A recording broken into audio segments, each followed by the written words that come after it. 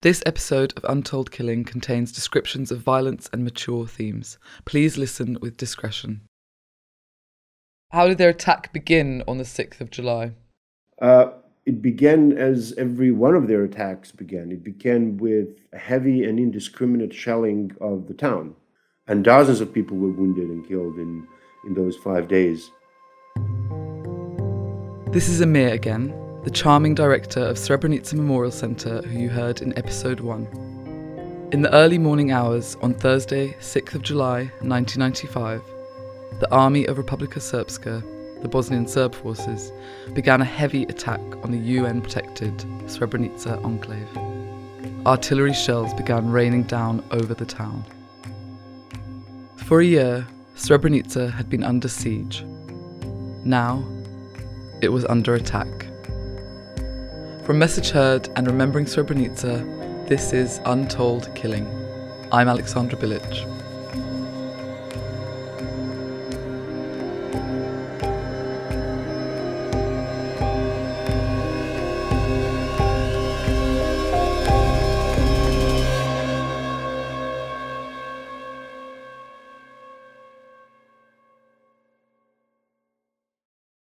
By this point, in July 1995, the Bosnian War had been going on for over 3 years, and it appeared to be winding down. The war was certainly coming to an end. The Americans were getting in. With international powers for the first time becoming seriously involved in the war, it seems strange that Republika Srpska, the Bosnian Serb breakaway state, with its president Radovan Karadzic at the helm, would choose to escalate in Srebrenica by attacking it. And what I believed was that Karadzic wanted to end the war, but he also wanted to preempt the possibility where Bosniak population would remain in any size in eastern Bosnia in the Drina River Valley. If you remember, Drina River Valley is an area in eastern Bosnia which runs right alongside the Serbian border, and where a lot of Bosniak-held towns were still standing undefeated by the Bosnian Serb army, among them Srebrenica. So what Amir is saying is that Republika Srpska wanted to claim as much of that region as possible before the end of the war, to have more negotiating power once the inevitable peace talks arrived. And the first step in the process was physically separating the enclaves of Žepa and Srebrenica from one another. Žepa, by the way, was another protected enclave like Srebrenica in the Drina Valley. The safe areas around the towns were actually pretty much connected. There was still a sort of a small hole in the lines around the enclave that people used from Srebrenica to go to Žepa and get food, because there was no food in Srebrenica. Whereas Žepa had a smaller population that was easier to supply and so on. And in March 1995, Karadzic issued this Directive Number 7, which screams with genocidal intent, and which literally reads that the life for Muslims in eastern Bosnia should be made impossible. The precise wording of this declaration of Republika Srpska's intent is that they would, quote, complete the physical separation of Srebrenica from Žepa as soon as possible, preventing even communication between individuals in the two enclaves. By planned and well thought out combat operations, create an unbearable situation of total insecurity with no hope of further survival or life for the inhabitants of Srebrenica. These were the reasons that Republika Srpska attacked Srebrenica on the 6th of July 1995. It also probably had to do with the fact that that was the only place where Bosnian Serb military could win at that time. They have been losing. But the Muslims living there, they knew none of this. Here is Kada, the woman who'd lived in Srebrenica her entire life. On the 6th and 7th, when the shelling started, we were in unimaginable fear. I remember a grenade being thrown and an unbearable blistering noise and everything shattering. The sky was being torn up. It felt like the end of the world. For the people in Srebrenica, we never knew that this was being arranged without us ever knowing. And here is Yasmin again. He was a small child living in Srebrenica during all of this. It started very early in the morning. So we were woken up by a rumble in a distance. It was the sound of shells was not coming through air, it was coming through the ground. It felt like the ground was trembling. There had been attacks on the town before, but this was different. Mainly because this time the Bosnian Serbs were not attacking just the Bosniaks. They also moved against the UN. So while the town was being shelled early in the morning, thousands of Bosnian Serb soldiers surrounded the UN's positions around the enclave. But knowing about the UN soldiers' don't shoot unless shot at mandate, they never directly attacked them. Now, in charge of the few hundred Dutch UN soldiers in Srebrenica was Colonel Tom Karamanz.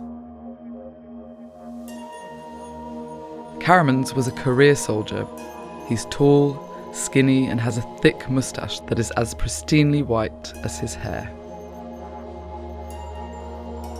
So, on the 6th, when the attack started, knowing that his soldiers can't engage with the Bosnian Serbs, he requests air support from his superiors. Essentially, planes would drop bombs on Bosnian Serb artillery positions to hinder the attack on Srebrenica. But because UN soldiers were not directly under threat, his request was rejected. While the attack was distressing for the people in Srebrenica, Colonel Karamanz wrote in his diary that he thought the attack was only meant to intimidate the Bosniaks and the soldiers.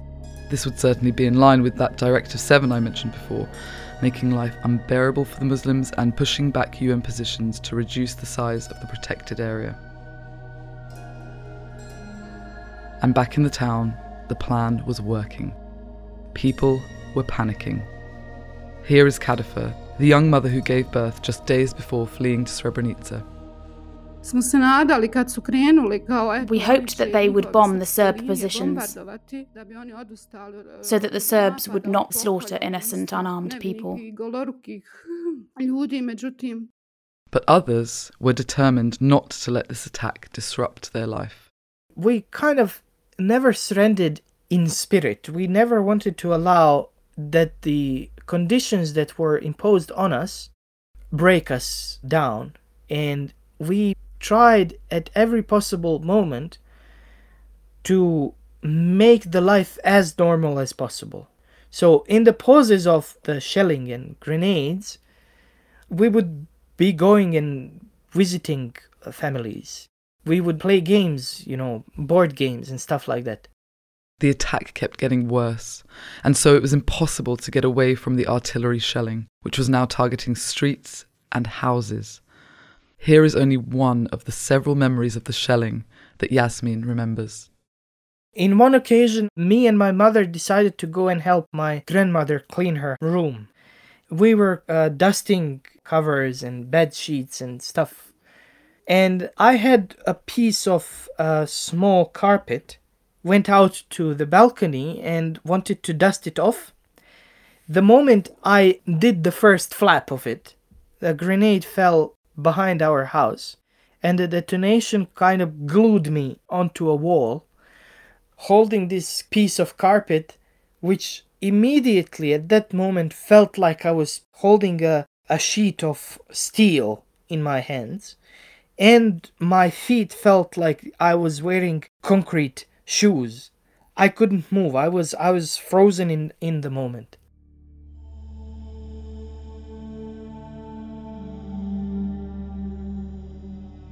It's hard to describe. It's like the fabric of the reality is being split apart. So it was a terrifying experience.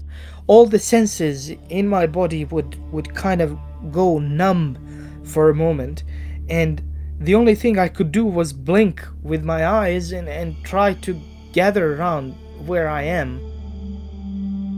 Over the first few days of the attack, the Bosnian Serbs shot hundreds of artillery shells and grenades at the town. On the second and third day of the attack, the 7th and 8th of July, Kada Hotic, superstitious as she is, would have maybe said that the weather was giving the Bosniaks another sinister sign. Because all day on the 7th there was heavy rain pouring over the enclave, which in the hot Bosnian summer turned into a thick, low-lying mist.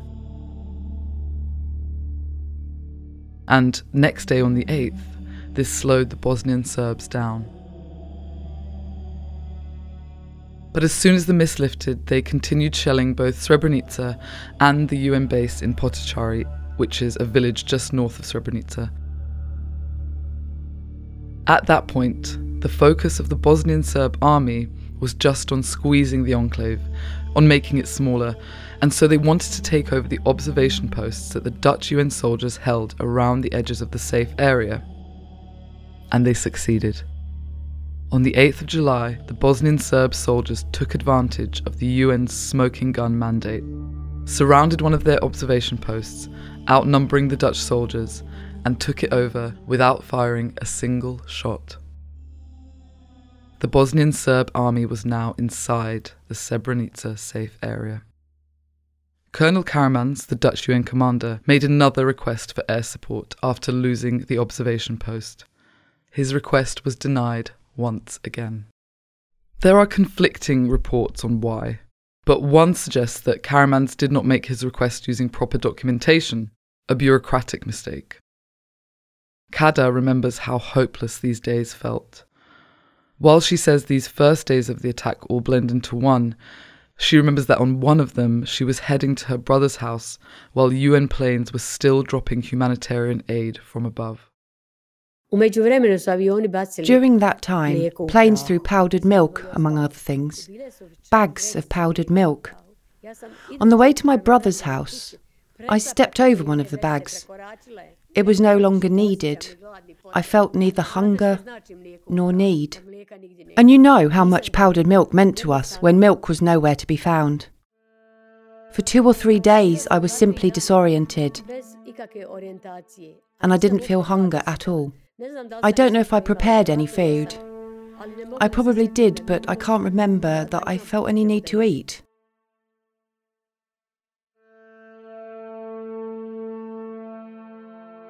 The constant shelling had a mental toll on those in the town, but it also killed and wounded dozens of people. It became impossible to take care of those who were hit. The biggest curse one can experience is being in a need of a hospital in Srebrenica. There was no medicine, there was no medical equipment, there was literally nothing. And at the time when the shelling came and when all these wounded people needed a medical attendance, the limb amputation had happened without anesthetics.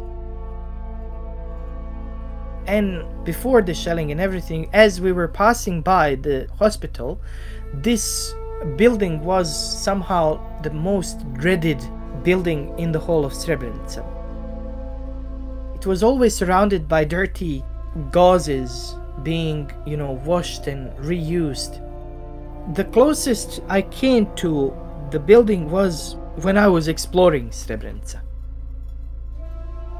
And I heard moans and screams from within the building, which frightened me so much that I never wanted to ever get close to that building. The day after they first took over a UN observation post, the Bosnian Serb soldiers used the same tactic again to take over even more posts. They were gaining a real foothold inside the enclave, while also now taking the Dutch soldiers from these posts as hostages.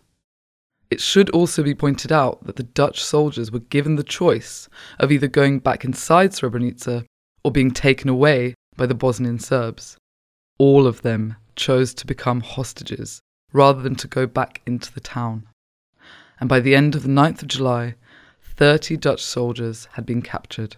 The Bosniaks in Srebrenica didn't know this at the time, but they sensed that the UN was losing ground. Here's Kada. We were terribly angry. They didn't tell us anything. Vehicles were speeding through Srebrenica. It seemed to me that they would trample someone. Srebrenica is full of people. There were always crowds of people on the street. They were speeding in their vehicles, running away to the base. And then we understood they didn't want us, that they would leave us.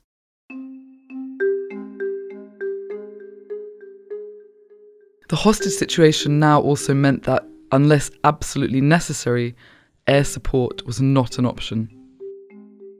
The protection of the Dutch UN hostages became a priority, and the UN were afraid of the Bosnian Serbs retaliating. And the 9th of July saw the arrival of a figure so pivotal to the story of Srebrenica that his is the one name in this story that you will likely recognise. It was on this day that the general of the army of Republika Srpska, Ratko Mladic, took over control of the Srebrenica operation from a nearby command centre. Like Karamans, Mladic was also a career soldier. He rose up through the ranks of the old Yugoslav People's Army, and in 1992 he was appointed the chief of the Army of Republika Srpska. He was actually one of the main architects of the siege of Sarajevo, which is where I fled from when I was 4, and which started the Bosnian War. He was said to inspire a frenzied devotion among his soldiers. In Sarajevo, he reportedly commanded to his soldiers to shell them until they're on the edge of madness. And on that day, on the 9th of July, when Mladic takes over the attack, the president of Republika Srpska, Karadzic, actually gives the go-ahead for a change of plan. Rather than just squeezing the enclave, Mladic was now free to conquer it. They had not expected the UN to put up so little resistance. With the UN not engaging, the only people left to defend Srebrenica were the Bosniaks themselves. This is where the demilitarization agreement of 1993, mentioned in episode 1, becomes important. How did that demilitarization, what did that mean for the defendability of Srebrenica? Well, it meant there was no defense of Srebrenica. I mean, it meant that the only thing standing between the enclave and Ratko Mladic was the few hundred Dutch soldiers. And that was it. In Srebrenica, you did not have soldiers. You had kind of warriors, young boys turning fighters overnight and fighting with what they could find and improvised guns and stuff like that. The Bosnian Serbs had Srebrenica between a rock and a hard place. The Bosniaks were legally not allowed to fight the Bosnian Serbs because of the demilitarization treaty that the UN themselves negotiated with Republika Srpska. Any sign of the Bosnian Muslims defending their own lives could be presented by the Bosnian Serbs as a legitimate reason for killing them. And so the next day, on the 10th of July, the Bosnian Serb army pushes ahead, only this time with a new objective: taking over Srebrenica. Of course, they still made sure not to directly attack the UN so that their soldiers can't engage. Do you think people could tell that the Serbs were getting kind of closer and closer? Yes. The common people understood that from bombshells coming every day closer and closer to the nucleus of the town. As the bombshells were dropped on the city, among the civilians, we understood it was an end.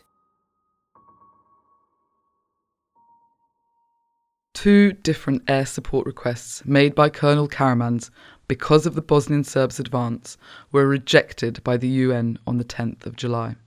The first one because the Bosnian Serbs stopped advancing until the planes ran out of fuel and had to return to base, knowing that the UN wouldn't attack them. And the second request was rejected because once the planes were refueled and available again and the Bosnian Serbs restarted their advance, it got too dark. After that last rejection, however, Colonel Karamans' superior, after negotiating with Mladic himself, firmly promised, that the next morning at 6 a.m, NATO planes would stop the Bosnian Serbs once and for all. And late that night, at midnight actually, Colonel Karamans met with some of the Bosniak leaders inside a gymnasium in Srebrenica. a makeshift crisis war council. With the tensions running high and the dire situation all too obvious to everyone there, Karamans promised them, just as firmly as his commander promised him, that they did not need to worry. That early next morning, the Bosnian Serb forces would be stopped with airstrikes. They believed him and awaited the next day, when the nightmare that they had been living inside for years was meant to finally be over. The promise was never kept, however. I felt tricked when Srebrenica fell. It was then that I realised that the UN was a farce. More on that after a quick break.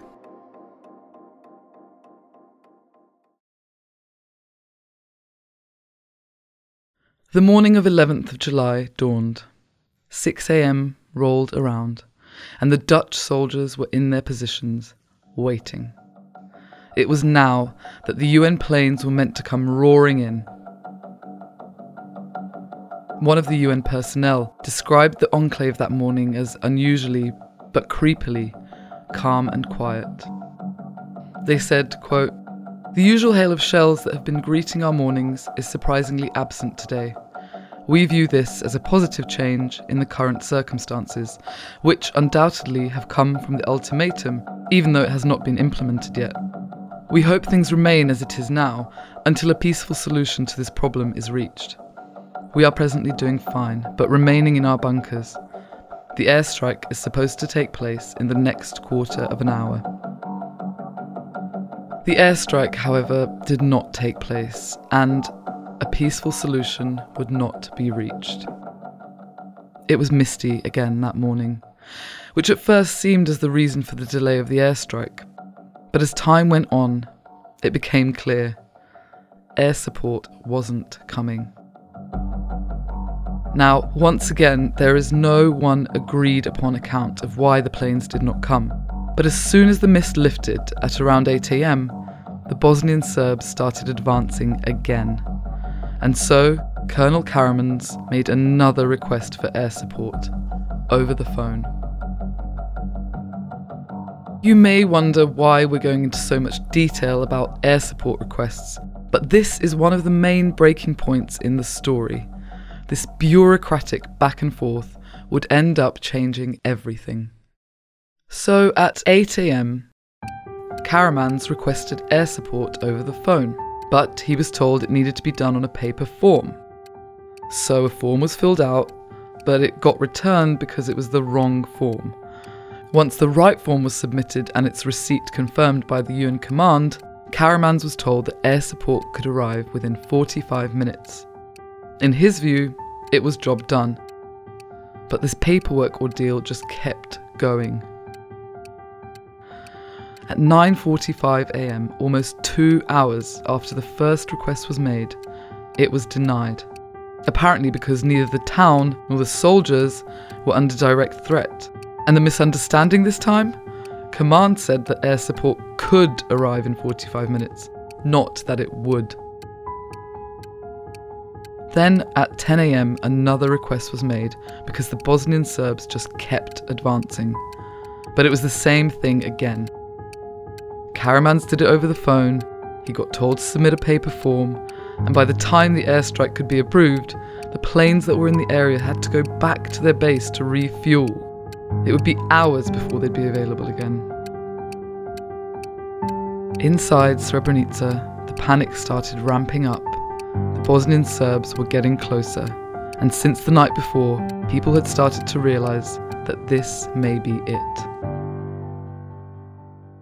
To Kada, it was clear because of yet another premonition. On the eve of July 11th, I didn't sleep all night. My son improvised lights in the house. He was an electrical technician by trade. On the stream, he built a mini power plant where he produced some electricity that we lit our home with. We had lights in 5 apartments. That evening was quiet. There was no rain, there was no wind to disturb that electricity maker, and the light went out. turned off. And I then went upstairs to one of my neighbours and asked, Sabra she was called, is the light working at your place? Mine's gone out. She says yes. Look, I said, if you have the flour, let's knead some bread so we have it for when we leave. She says, what's the matter with you? I said, you know what, Sabra? All my lights went out. The ones that Samir made. Lives are being extinguished. Come, you fool, she says. Stop fooling around. I'm telling you, I said, this does not bode well. And that's when us 3 families baked bread at Sabra's. And I took that bread with me the next day to Potocari. Potocari is where the UN base just outside Srebrenica was. That's where everyone headed once it became clear that they couldn't stay in their houses. It was the very last place they could think of where they would be safe. Here's Kadifa remembering the morning of the 11th of July. That morning we heard people were fleeing. People who were near the attacks on the town were urging us to flee as the Serbs were beginning to take Srebrenica. We had no idea what to do or where to go. We still had some hope our soldiers would defend the town somehow, but the Serbs managed to get in. Families began leaving their homes in the early morning, but it was later in the day, when any hope of a fight being put up by the UN had evaporated, that people streamed towards the UN base in floods. At around noon, we had to leave our flat and go to the UN base in Potocari, hoping that they would be able to save us. We hoped we wouldn't be killed there. I left together with my son, my husband, my brother Ekrem and his wife, and their 2 daughters. 4 grenades fell into a crowd of people, into a line of people rushing towards Potocari. When I saw dismembered bodies and a UN vehicle collecting the wounded, I saw that our death had come for us. Mladic's men were now directly shelling the centre of Srebrenica, filled with thousands of people. My house was on an incline above the street, and all I could see on the street was a river of human heads. So many people was there that you couldn't see the rest of the body. It was just heads flowing down the street.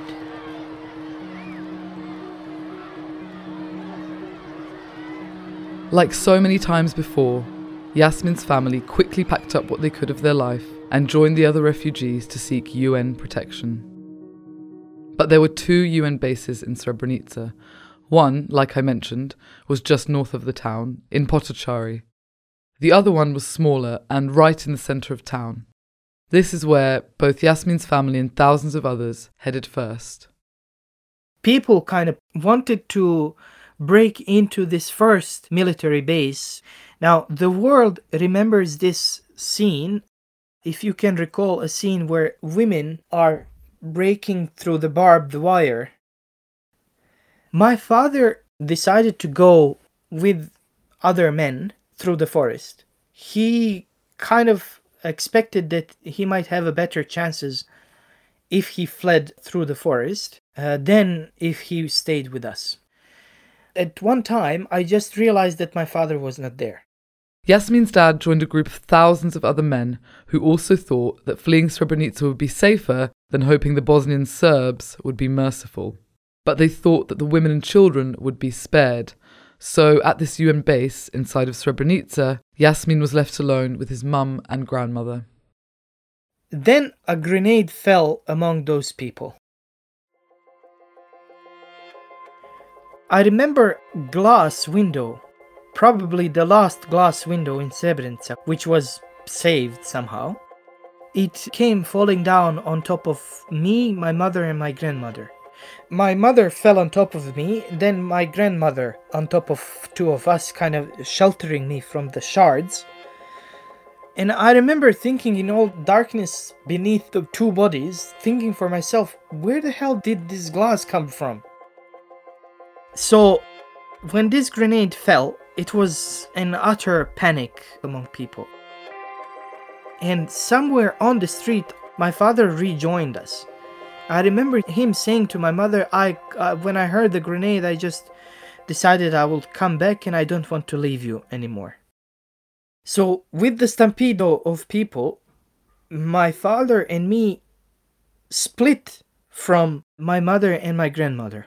And I was alone with my father, sheltered in some sort of improvised garage for the UN cars, which was a very thin tin barrack.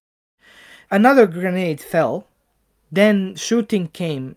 I remember seeing holes and ribbons of light appearing up in this tin object.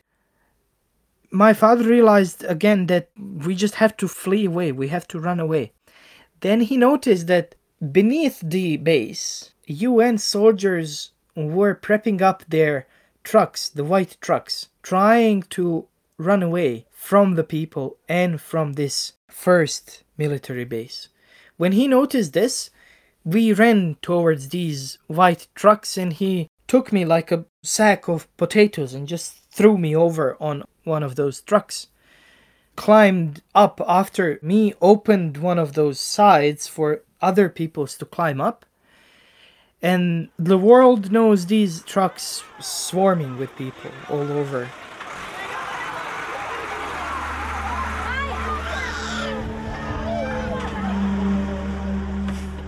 We came to the military base in Potocari on this truck. And as we stepped down, we went into this hall.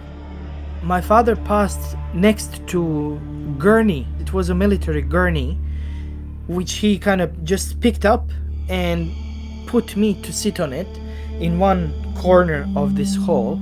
As I sat on that, I felt something like sticky on it. When I put my hand up, it was all blood. The gurney was all covered in blood. So we sat there, aimless, frightened. People were coming in. And with the lack of lightning, the faces of people became more frightening, more lifeless.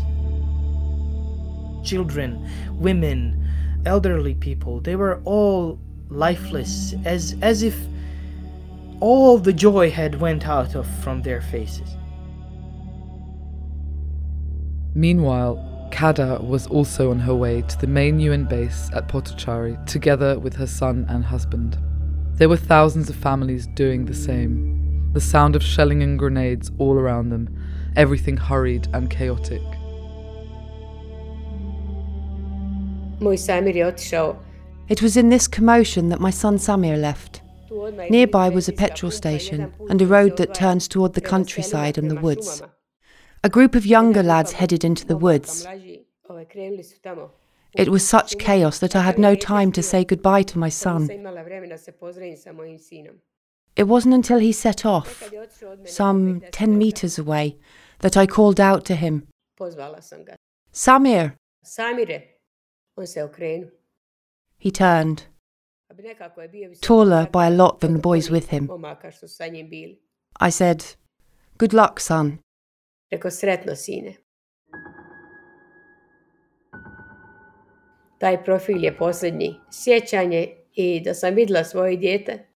That image is the last memory, the last time I saw my child. Never again.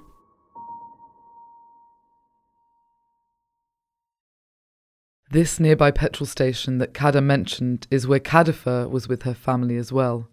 Like Kada and her son, she was saying goodbye to her husband. They were both walking through the woods to the nearest safe city, Tuzla. As my husband and I were about to part ways at the petrol station, he hugged me tight and said, "Take care of our children."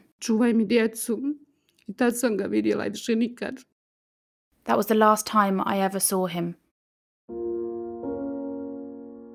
I then headed towards Potocari. On that walk, I was carrying my son Dino in my hands. and my daughter was holding on to me. All of a sudden, I slipped and Dino fell out of my hands. I thought he was dead. And as I had fallen, I had knocked my daughter over too. My mother was able to find some water, but even then, he was showing no signs of life. We had nearly arrived in Potocari, and I could no longer hear the heavy shelling and gunfire, because all I could focus on was whether my son was alive. And thank God, he was alive.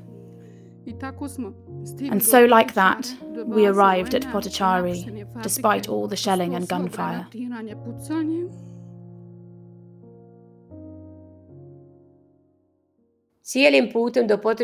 All the way to Potocari, some 5 kilometres away, we were followed by grenades. Although not on the road where people were walking, but around the road. Most likely because the UN soldiers were there. Otherwise they would have killed us all. I came to the base there, and I couldn't enter the base itself, but there were other factories nearby. We sat there, and I remember there was a crane. Under that crane the sun was scorching. We sat and waited for what was to come next. When both Kader and Kadife got to the base, they realised it was already packed with refugees. The soldiers wouldn't let them in, and so they waited at one of the factories near the base. Sitting there and watching what was going on, it was an overwhelming scene. There were lots of women and children crying. Nobody knew what was going on. They were promising us nothing would happen. People were distressed. Children were screaming. People were running around aimlessly, knowing neither where to go nor what for. An interpreter working for the UN circled, strolled, and walked among the crowd, calming us not to panic, that we would be protected. All of us that were there at the base. They set up barbed wire around those factories and the factory space outside. Because the base was full, like Kader and Kadife, Yasmin's mum also couldn't get inside. He was still in there with just his dad, a little boy realising that his mother is missing. The worry that jolted into my heart was, where is my mother? I was afraid that I might have lost her. Sometime afterwards, I noticed my mother coming through the opening in the wall, and I remembered that everything went white. I just saw my mother, and everything around us was white. I was settled, my mom is with us, and when she found us, the first thing that she told us was that a UN soldier was preventing her to get into the factory to find us. She was trying to explain to him that she saw us coming into this factory and she needed to rejoin us, that her child was there, but he didn't understand and he was pushing her with his gun and pushing her away from the factory. Then she kind of circumvented him and found a fence being torn in one corner of the factory, squeezed through that and came to us.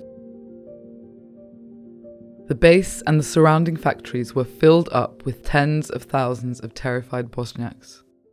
But the Bosnian Serbs' attack on Srebrenica didn't stop. All throughout the afternoon they kept getting closer. The Dutch UN soldiers still had not directly fought the Bosnian Serbs, and their last bit of resistance was the air support. 2 airstrikes to be exact, almost 5 hours after Colonel Karaman's had requested them at 10 a.m. And their impact was, well, here is Emir again. And at one point only 2 F-16s showed up and dropped their bombs in the middle of nowhere, inflicting no damage whatsoever to the Bosnian Serb military, and then flying back. That was at 2:42 p.m. By 3 p.m, all of the Dutch soldiers were at their base along with the refugees. Srebrenica was empty and there for Ratko Mladic to take it.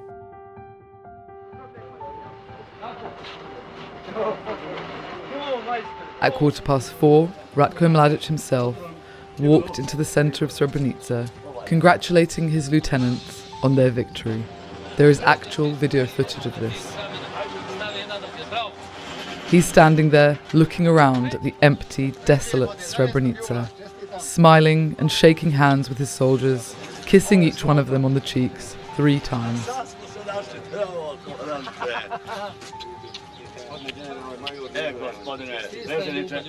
He instructs his men to take down the Muslim flag, and one of them, with a smile on his face, does away with it. Mladic then urges them, "Go straight to Potocari and Bratunac, go on ahead of me, don't stop." And then he stands facing the camera, looking straight down the lens, and says, "Here we are on the 11th of July 1995 in Serb Srebrenica. On the eve of yet another Serb holiday, we give this town to the Serb people as a gift. Finally, after the rebellion against the Dahis, the time has come to take revenge on the Turks in this region."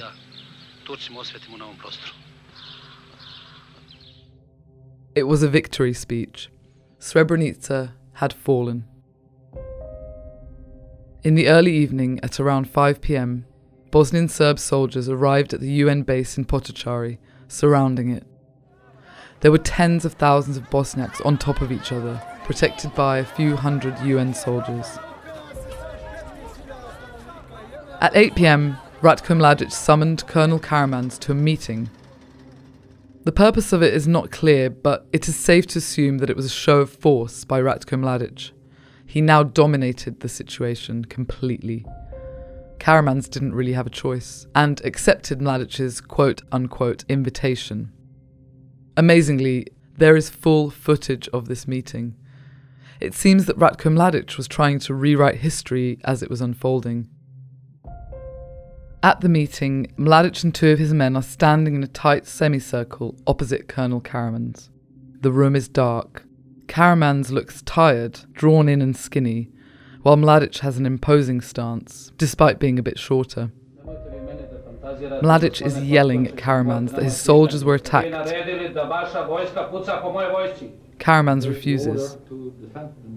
Mladic then accuses Karamans of breaking the demilitarization agreement from 1993, of arming the Bosniaks to fight against the Serbs.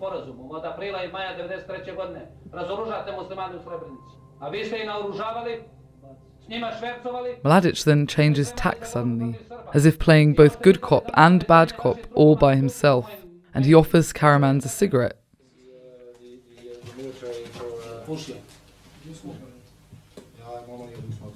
Karamans reluctantly agrees. He seems so uncomfortable. Mladic keeps being nice, and says, almost like he's trying to guilt-trip Karamans, that he himself was shot at by the Dutch soldiers. Your troops opened fire and fired at me personally. For which Karamans meekly apologises, despite knowing it's not true. If that is the case, I'd like to apologize for that as a human being and as a military. Mladic then ends the conversation by saying, "From here you can all leave or all stay and all die." From here you can go out, all of you, or stay, all of you, or die, all of you. Then the video cuts to everyone having a drink of rakia and clinking glasses. Mladic is joking around with his men, and Karamans seems intimidated. Mladic's point was proven. Just a few hours later, at 11 p.m, Mladic calls for another meeting, but this time requests a Bosniak representative to attend as well. Remember, thousands of the men had left through the forest earlier, and so they picked one of the remaining men at random. He was called Nesip Manjic, and he was just a school teacher.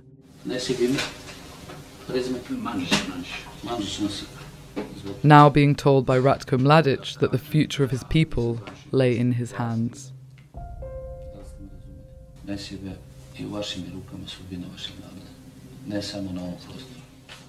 Nasib doesn't know what to say, other than stressing that he's not an official, he's just a school teacher.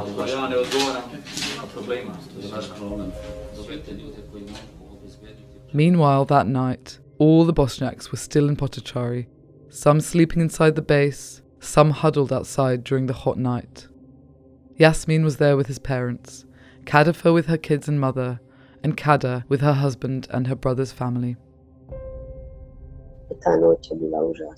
That night was awful. The UN had basically retreated that night. I was seeing babies being taken away from their mothers. I could hear screaming. The noise was unbearable. And you couldn't believe it was coming from humans. I was having a nervous breakdown. It was horrific.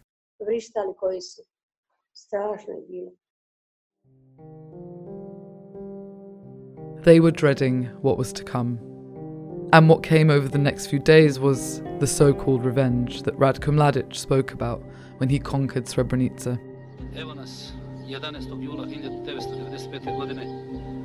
That's next week on Untold Killing.